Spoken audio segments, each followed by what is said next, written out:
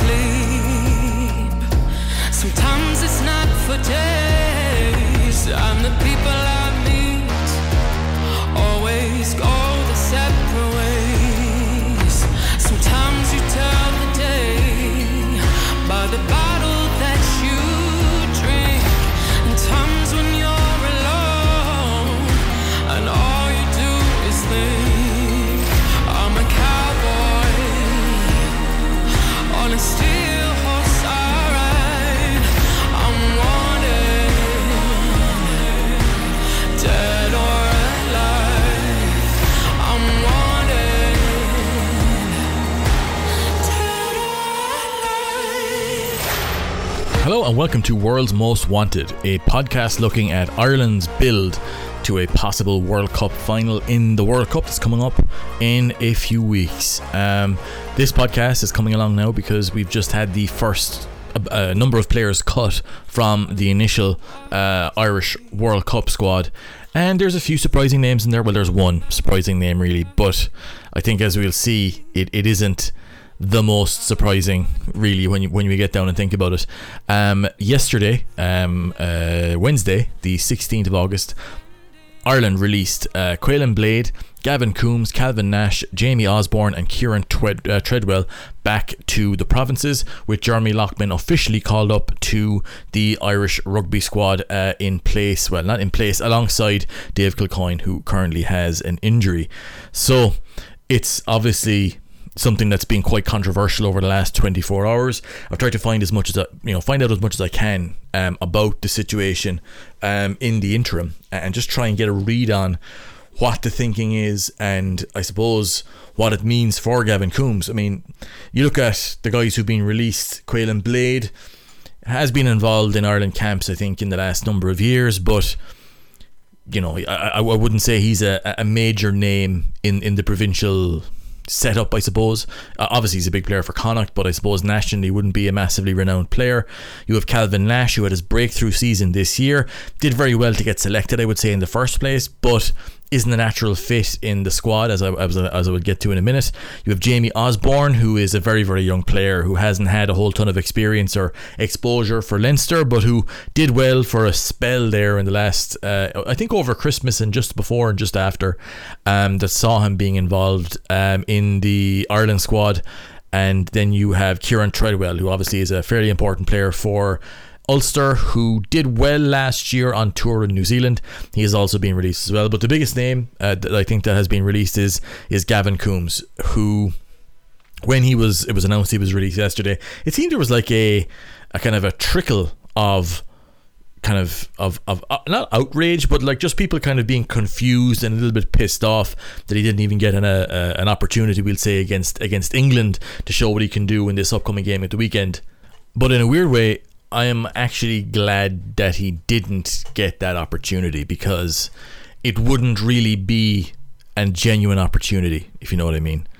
There has been a few question marks over Jack Conan's fitness, whatever else, but I think they're genuinely looking at Cian Prendergast for that spot if Jack Conan isn't able to come back to full fitness. I think at the moment Gavin Coombes is around 2 or maybe even 3 injuries away from getting called up to the international squad. And you might be thinking, well, Gavin Coombes is a massive player from Ulster, one of the best ball carriers and like general power forward build players in Europe, and you'd be right, he is. And you'd also be right in saying that on form, if it was being selected on form, he should be in that number 8 jersey. But I think looking at this, I think it's a good opportunity for me to speak to you about numbers and the way we look at and present information on team sheets and the way that we think about the game. Now, I'm going to be talking about stuff here that I've spoken about a fair bit, but it really does apply to the Irish national team first and foremost. And I think that if you understand it, it's something that will help your enjoyment of the game an awful lot more. If you've seen the film Arrival by Denis Villeneuve, it is a fantastic movie. It is based on this she's a linguistics expert who is called in because there's aliens after landing on Earth and they can't communicate with them. And one of the big themes of the movie is that language and understanding language can help rewire your brain and help you to understand the world in a different way. In her case, it was an alien language that allowed her to see the future. And in this, kind of normal world, learning a different language can help you see and perceive things a little bit differently and broaden your horizons. I think people usually use that term to describe learning a different language, but I think when it comes to the language of rugby that we speak about, I think you'll actually see this in soccer as well, where there is the language that is used by the majority of kind of commentators, we'll say, and pundits, that conveys a certain level of meaning. And like I was watching last night on Wednesday night, I was watching the Manchester City versus Sevilla game in the European Super Cup. And in that game, they were talking about this player, how he leads the line well. And I've taken up a big interest in the last number of months in like higher level soccer tactics. I like to try and keep up on stuff like basketball, soccer, see how they discuss and speak about tactics at a sort of a advanced level or a deeper level or whatever else. And it just felt that a lot of what they were talking about was so old hat and so not reflective of the modern game, where they were talking about like, oh, Manchester City are going all out for an equaliser because they had 5 guys all lined up at in a line across the penalty box. Like they were attacking, and there was 5 guys who basically were kind of up front, like the formation was like a 3-2-5, right? But I've been keeping up with this for the last like year or more. Like that's a standard formation for them now, where like the English Premiership teams, I know other teams do this as well, but the likes of Manchester City and Arsenal have out of possession formations and in possession formations, and they can look completely different. And the idea that you could try and convey meaning anymore with 4-4-2, it doesn't apply. And I think that in rugby, I think as a sport, it's a long way away from the level of understanding that I think coaches and players at the top level are dealing with now. I think the actual general audience is a long way behind that, because the majority of the language that we use around the game is keeping it locked in 1995. I think if you look at a team sheet and if you look at an announcement for a team, right, you will often see them, like they are always named in that like 15-9 and then 1-8 or whatever else. It's confusing. It's confusing for new people to look at that and kind of wonder what that means, and because we always try to assign meaning to those numbers, right? But when you look at it visualized, so basically it's laid out. How many times have you seen it where you are looking at a team laid out on a graphic, and you have the front row first, then you have the second row laid in behind them, then you have the back row who are put behind them, then you have the half backs, then you have the midfielders, they could be put in the middle maybe, or maybe off to the left, then you have one winger isolated on one side, then you have the other winger next to the 13, and then the full back kind of dotted somewhere in the back as well. Basically the alignment of what a team might look like off a scrum. And a lot of the discourse that we have of players and their like what they should do or what they should be expected to do in this game is based off that. It's based off that graphic. It's based off the way that the names have been laid out on a graphic that we've probably seen countless times, thousands of times, subliminally from, and this goes from younger people, older people like myself. When you have seen teams laid out, that is the way you've seen it, more than likely, where the prop is there in the front row, they're all in a scrum formation, then you have the scrum half and the 10 next to the scrum, and everybody lined out off the back of it, then basically like you're looking at a scrum from overhead.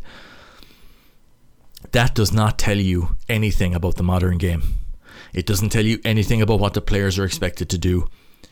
You do not understand the modern game if that's the graphic you have in your head when you think about how a team should be laid out on a graphic.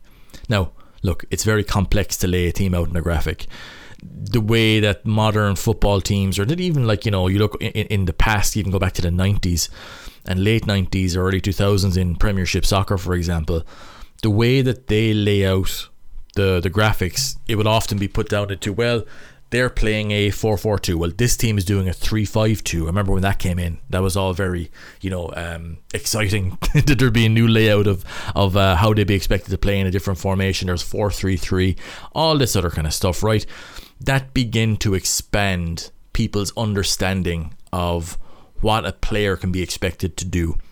Because again, if you think about it, in a 4-4-2, right, just to talk about soccer again for a second, you have your number 2 or number 3, they could be your fullbacks, or your number 3 could be your right fullback, or your number 5 could be another fullback. Your midfielders could be 7 or 8, or your forward was number 9. Your winger would be number 11. There was all these kind of things that were associated directly with a number. And I know in soccer they still have that, where they speak about that you're looking at a fella being a number 6 or a fella being a number 8, but even then there's differences in that as well, where there's like second phase 8s, all this sort of stuff that gives you basically an understanding as to what a player would be expected to do in any given system, and every system is different. I think that's the big thing that I want to try and convey in this particular podcast, because it relates to, look, Ireland are the most wanted. Ireland are the team that everybody is expecting to take part in the final. We're on the toughest side of the group. We're coming up against a lot of rivals who are really close to us in the world rankings and who have bones to pick with us. New Zealand, France, they're waiting in the long grass somewhere. We're definitely going to be playing South Africa. We're definitely going to be playing Scotland, who are playing really, really well at the moment. We've beaten all of these teams in the last year. They will all have different ideas as to how to beat Ireland. But to understand where we are as a team, we have to understand how we play. And we have to understand what players are expected to do in those positions. And then once we understand that, we can understand why the likes of Gavin Coombes is out of the World Cup squad at the moment, right? And why the likes of Kieran Prendergast is in.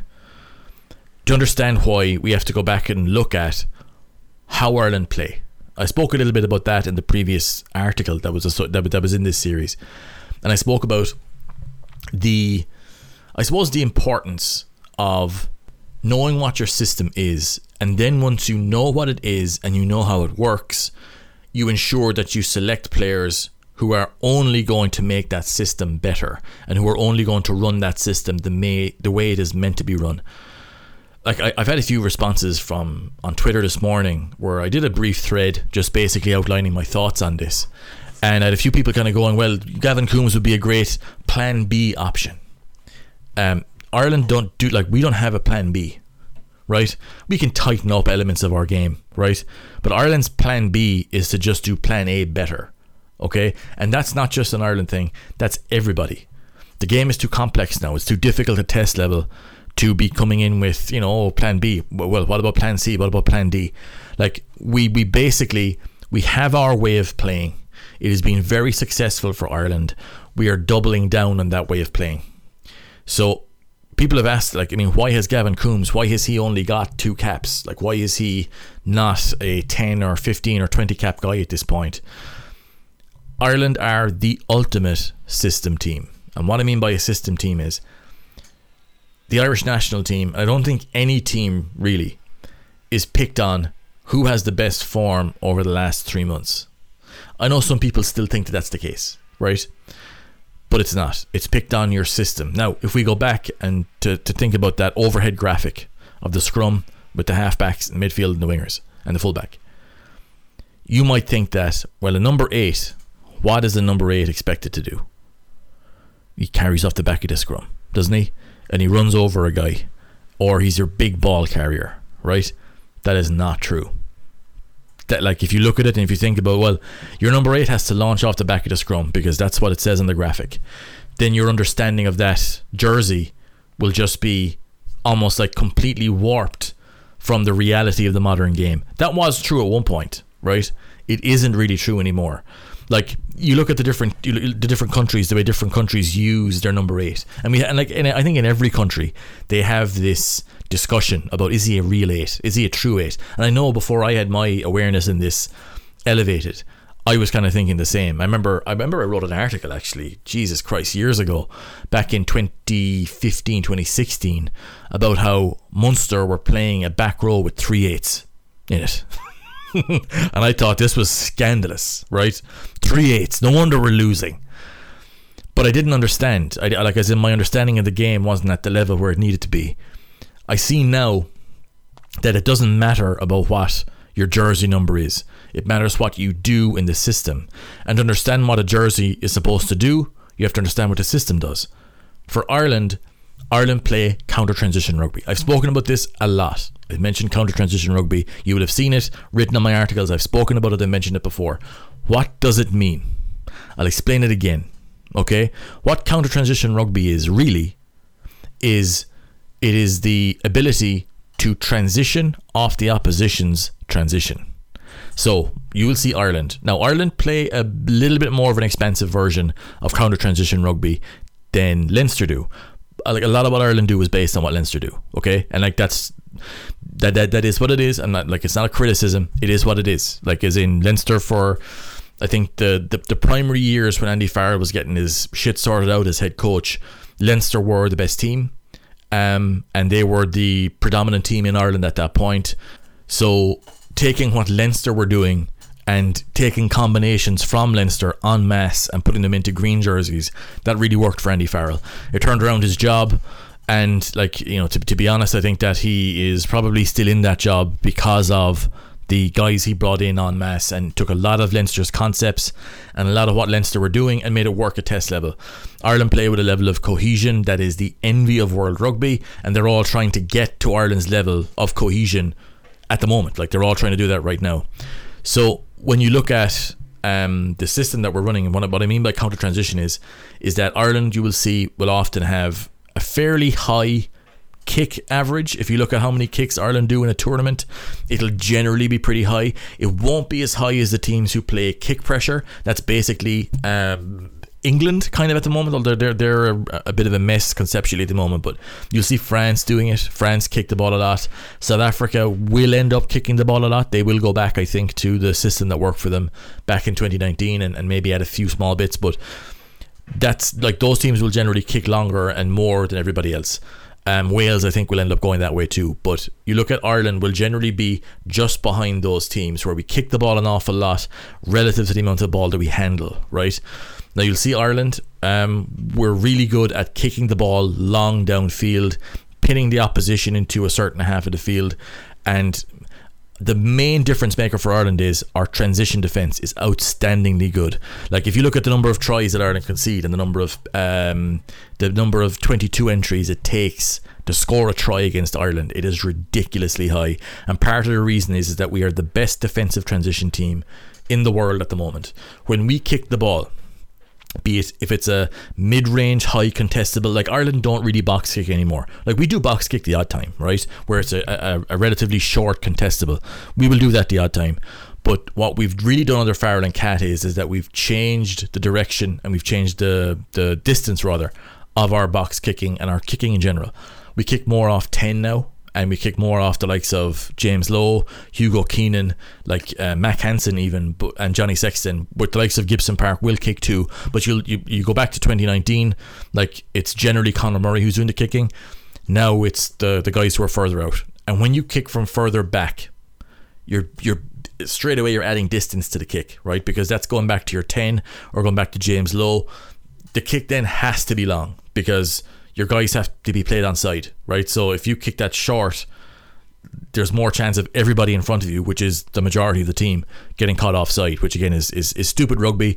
Ireland don't do that. So when you kick long off 10 or long off somebody else, you know, who's back in the pocket, you're going to have to kick over the mid-range, which is around 30 metres, maybe a bit longer. If you're kicking like box kick wise, it can be between 20 and 30. If that's a short contestable, it's anything under that, over 10 metres obviously. But if you're doing a mid-range one, you're talking about 30 metres on. Long range then can go 40, 45, 50 or whatever else. Ireland will do a lot more of those mid-range to long-range kicks, with the idea being that you're keeping the ball in field. What Ireland then do is, through the likes of Josh van der Fleer, Caelan Doris, Peter O'Mahony, accompanied by Gary Ringrose, Robbie Henshaw, your wingers Mac Hansen, Hugo Keenan, James Lowe, all very quick, all very athletic, all guys who will get up in that transition defensive line and basically shut off the opposition from making any sort of first phase transition, right?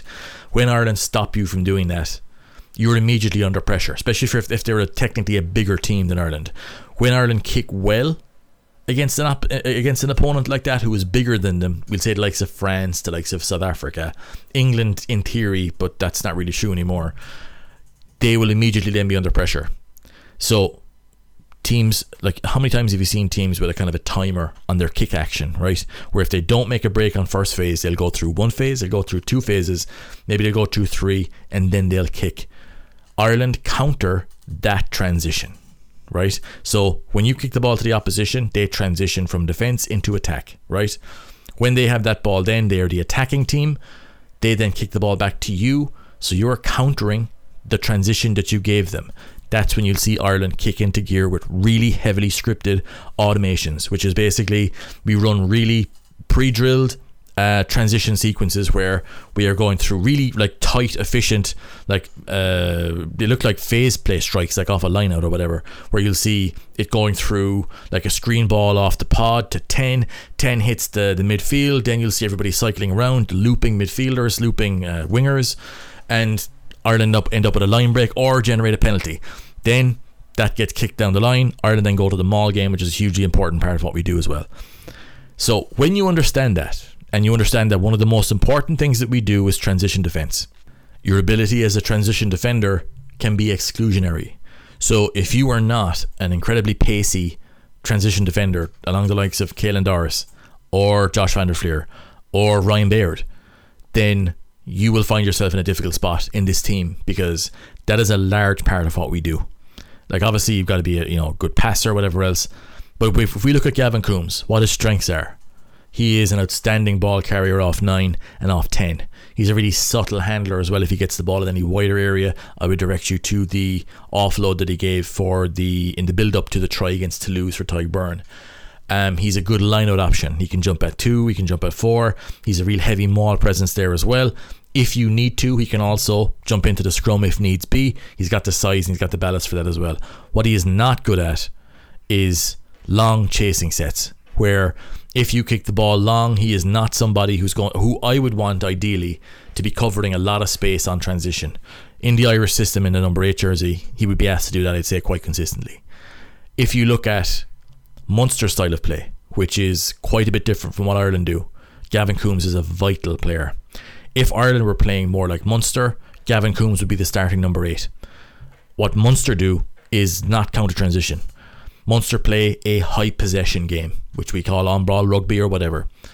In that, you will need guys who are able to constantly get over the gain line, and to do so on multiple phases. So Munster, for example, will go through 6, 7, 8, 9, 10 phases, and our conditioning is based specifically for that.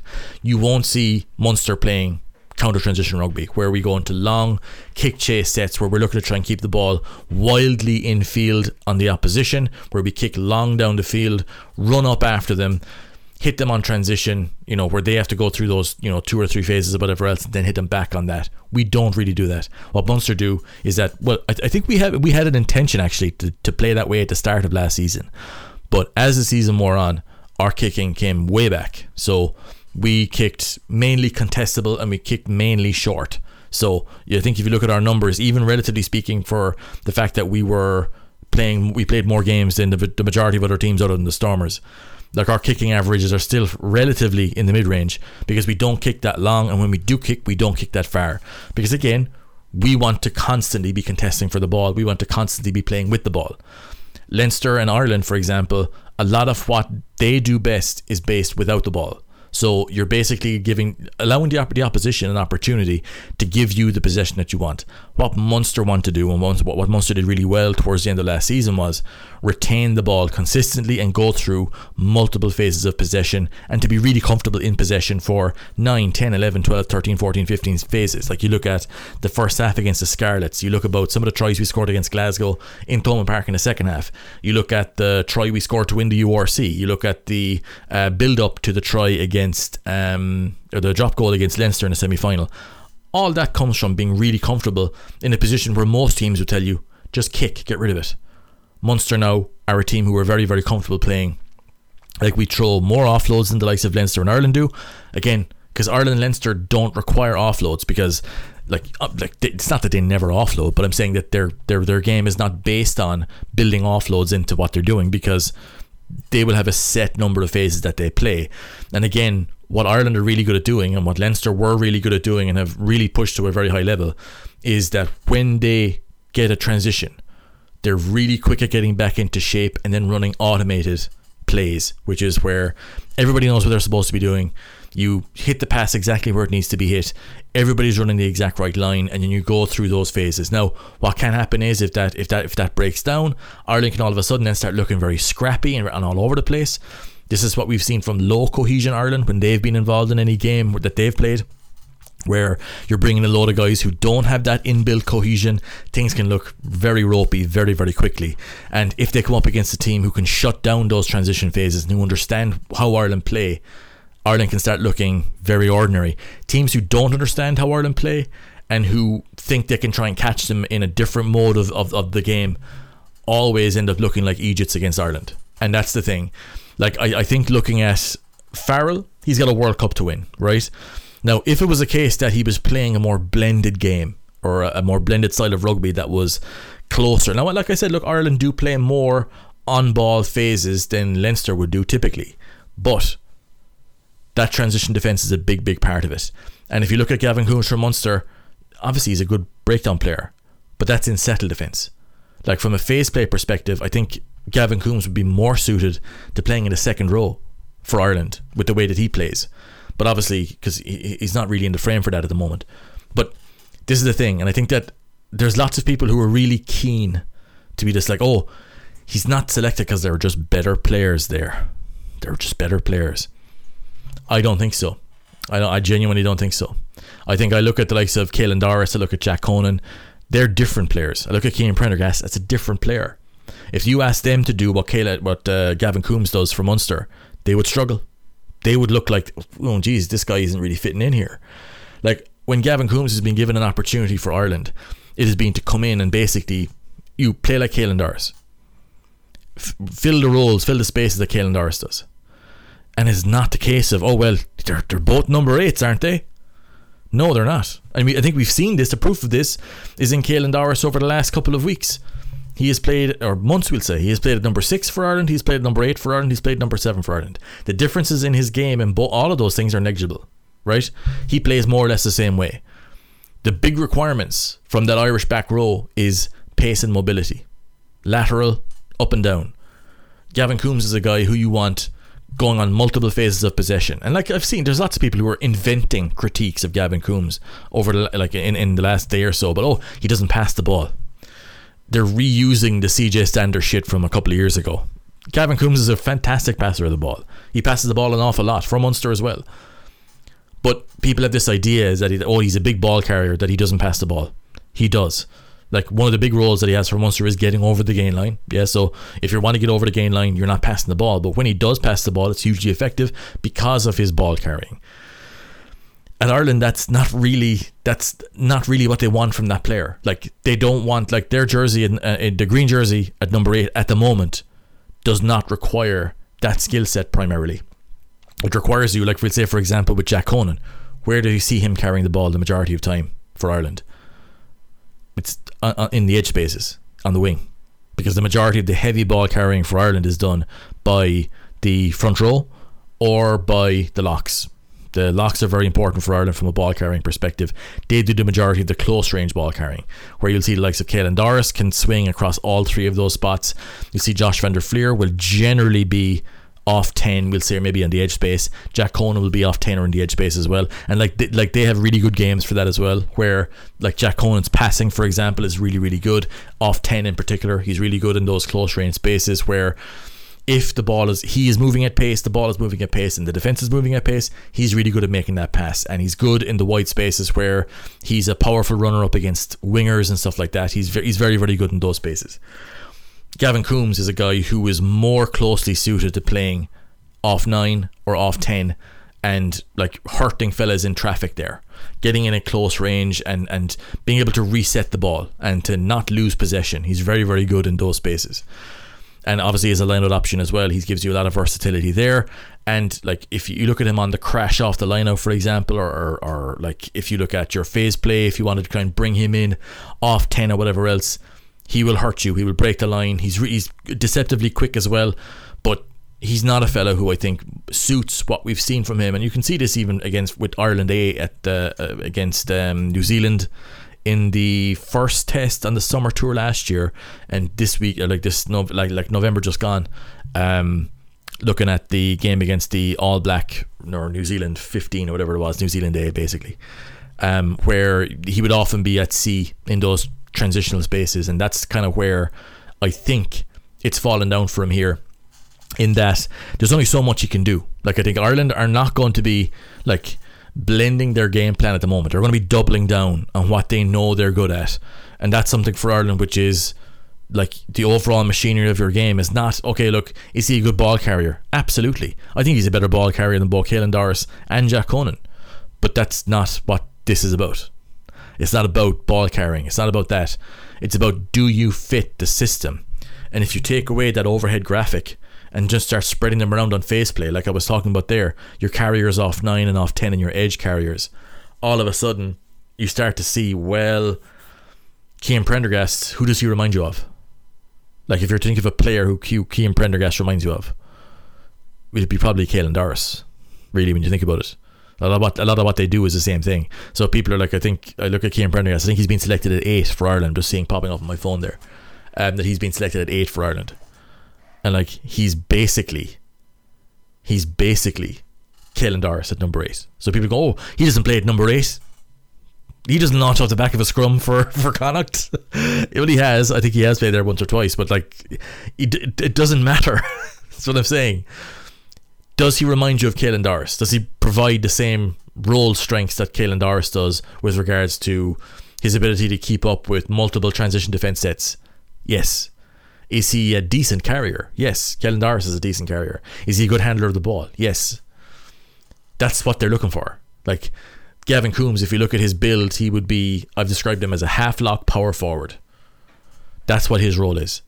There is no space in that Irish back five for a half-lock power forward right now. There isn't. It just doesn't fit. Like, if Gavin Coombes had been playing in the second row, for example, for the last 3 years, right, I think he'd be in the Ireland squad right now and he'd be very close to starting. I genuinely think that. But he's not, and he hasn't been playing in that role. Like, the way that Gavin Coombes plays for Munster is more like a second row than what Caelan Doris would be as a number 8, right? So this is what we're talking about, numbers, how they don't really mean what they think you mean, or they certainly don't anymore. Think about it like that. Once you start to understand that rugby doesn't correspond to that scrum graphic, you'll start to understand why the system that Ireland play, if you look at and have a look at it against England, right? This is going to be coming up. I'll reference this back in the live stream after the game and the Wally ratings. Look at the space and the ground that your back row have to cover, because again, I'm looking at there, it's Peter O'Mahony, I'm seeing here Josh van der Fleer and Cian Prendergast in the back row with Tyg Byrne and is that James Ryan captain in the second row. That's a very mobile back five. A very mobile back five. You look at Tyg Byrne there, like, that's a half-lock style guy. That's all about mobility. That is all about mobility and line-out. Mobility and line-out. And everybody there, bar Josh van der Fleer, is a line-out option in that back five. And you can look at Peter O'Mahony. That's an edge forward. So he played like, I would describe Peter O'Mahony as a heavy combo flanker at this stage. And by combo flanker, I mean he's a flanker who's got a combination of two things that they do really well. And for Peter O'Mahony, it's the line out is number one, offensively and defensively. And in the edge space, he's a good edge space player. So what I mean there is that he is pretty quick. He's a good handler. He's really good at clearing out rucks at speed. And that's what makes it work for him out there. And defensively, his defensive breakdown is really good as well. So you get a lot of output from Peter O'Mahony in that regard of the game. So that's his combination of two things. He's not a massive ball carrier, so you wouldn't be like, you will not see Peter O'Mahony lining up off 9 for 15 carries. You won't. You won't see him lining up at, we'll say, as the third defender in a defensive line to be racking up 15 or 20 tackles. That will not, like, that is not his game. He doesn't play that way. So you look at Cian Prendergast, what should we expect from him? we're going to see him play the Caelan Doris role. So he'll be basically doing a little bit of everything. A lot of breakdown work. He'll be doing the odd carry as well. He won't be a primary ball carrier, I would say. He will be a primary defender. He'll be doing a lot of transition defence as well. So you'll see him when Ireland kick the ball long. One of the first few guys you'll see will probably be Cian Prendergast, and he'll be asked to do that quite a bit. And that is the way that Ireland's system works. And if you understand that that's how Ireland's system works, you'll understand that, well, if that's kind of what's required from the back five, like you're thinking, well, Gavin Coombes isn't in the squad. He's been dropped out of it. Now, and maybe they brought him in because they wanted to see how he had developed from the year just gone, and he had been playing incredibly well. But if they're doubling down on their game, I think against a strong opposition, we'll see them doing more kicking, which is, again, it's a really good defensive ploy. Ireland are really good at striking you, like when they strike you on transition, like they're really good at strike you off the line out, or generating penalties from their phase play. And in that regard, a lot of what they'll do will be doubling down on kicking like that little bit mid-range and longer, which will mean more transition defensive sets, and that puts a lot of stress on, well, who are your back five? Who are your options there? And I think that puts Gavin Coombes in a spot where, yeah, he is under pressure to get in there. And I think that as I was looking at the season developing, and the more you hear from what Ireland are planning on doing, when I looked at last week against Italy and I saw him not in there, I was like, fuck it, that would probably be his shot to go in there and show you could do bits of that game. But the fact that he's not, I was thinking about this England game, and I'm thinking, are they going to start him? Is he going to come off the bench? I didn't see, it was tough for me to see it. Like, I think I did it on the Secret Club there last week, that I'd be surprised to see Gavin Coombes making it. And the thing is, people look at that going to go, well, he must not be one of the 33 best players in the country then, which is bollocks. It is. You look at Ireland as the system, he doesn't fit. But if you look at Gavin Coombes, a rugby player, he's incredibly good. He's incredibly valuable. You look at what he does for Munster, the top level performances he's had over the last number of months. He wouldn't have a winner's medal in his pocket, any one of those Munster players, without what Gavin Coombes was doing over the last couple of months.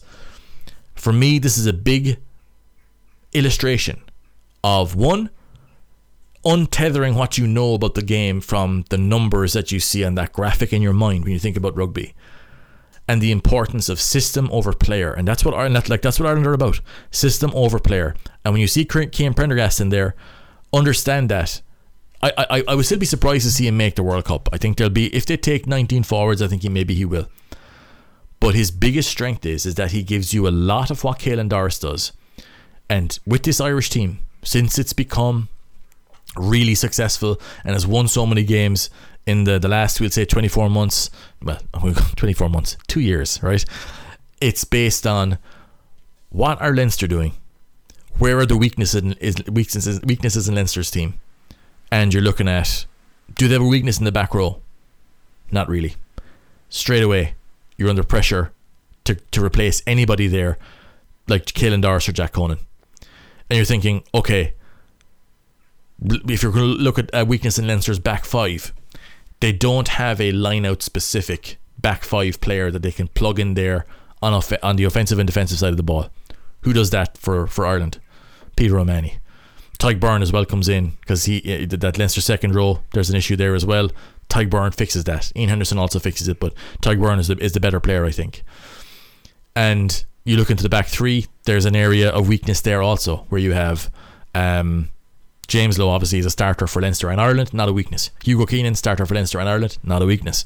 The other wing spot, though, that is a weakness for Leinster. They do not have a guy there who is the guy for them. Like, they have Dave Carney, they have Jordan Larmour, but again, I think there's no real certainty there with either of those guys. There's a lot of different fellas in that position. At Ireland, though, they have Mac Hansen, and straight away you go, well, Mac Hansen fills that spot. So if you're Calvin Nash, who's kind of a more of an outside winger type, the likes of an Andrew Conway, Ireland really like what Mac Hansen gives them in the back three. So they're looking for guys who are kind of like that. And Mac Hansen is a different type of player, a different type of winger from Calvin Nash and from Andrew Conway. And once you understand that, you'll start to look through and you'll see, okay, shit, it's a different system. The way Ireland are playing is very different from the way the Munster play.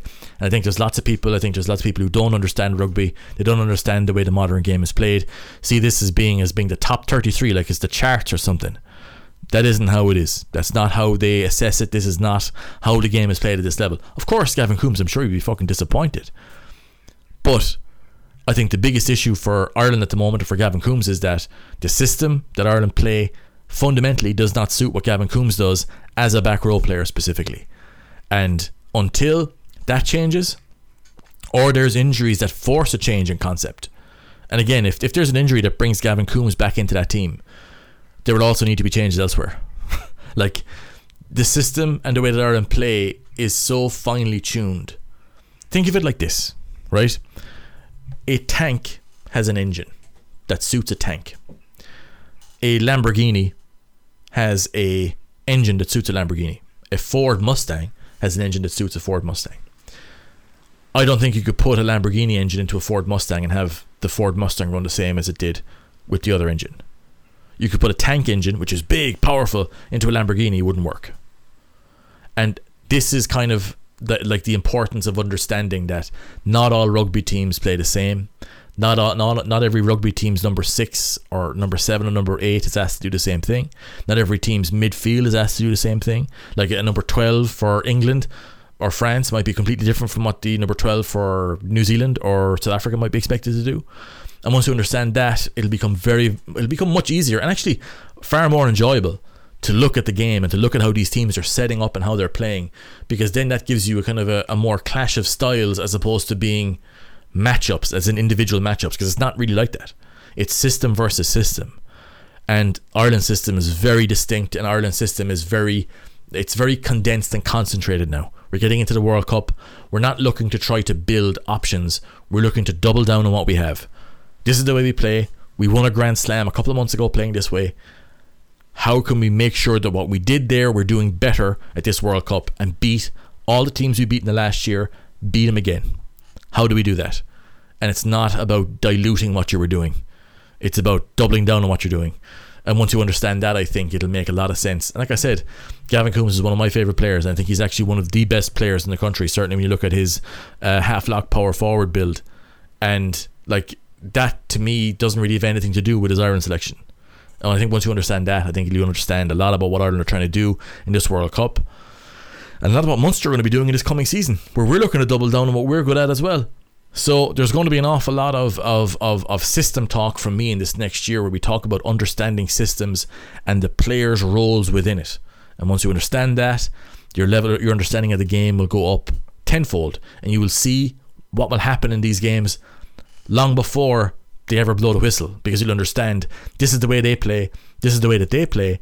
And now understanding that, we can start to look at, well, how might this break down? How might these teams, like, does this team stack up well with what they do? And you might see traditional teams who might not, oh well, look, this team is obviously better than that team. Like I think we saw in the Heineken Cup final, where everybody expected Leinster home final, they're going to win against La Rochelle. I look at what La Rochelle brought. They showed the antidote to Ireland's and Leinster's style of play is what La Rochelle do, which is a heavy on-ball, high possession rugby, like a high possession game. That's what the counter to that game is.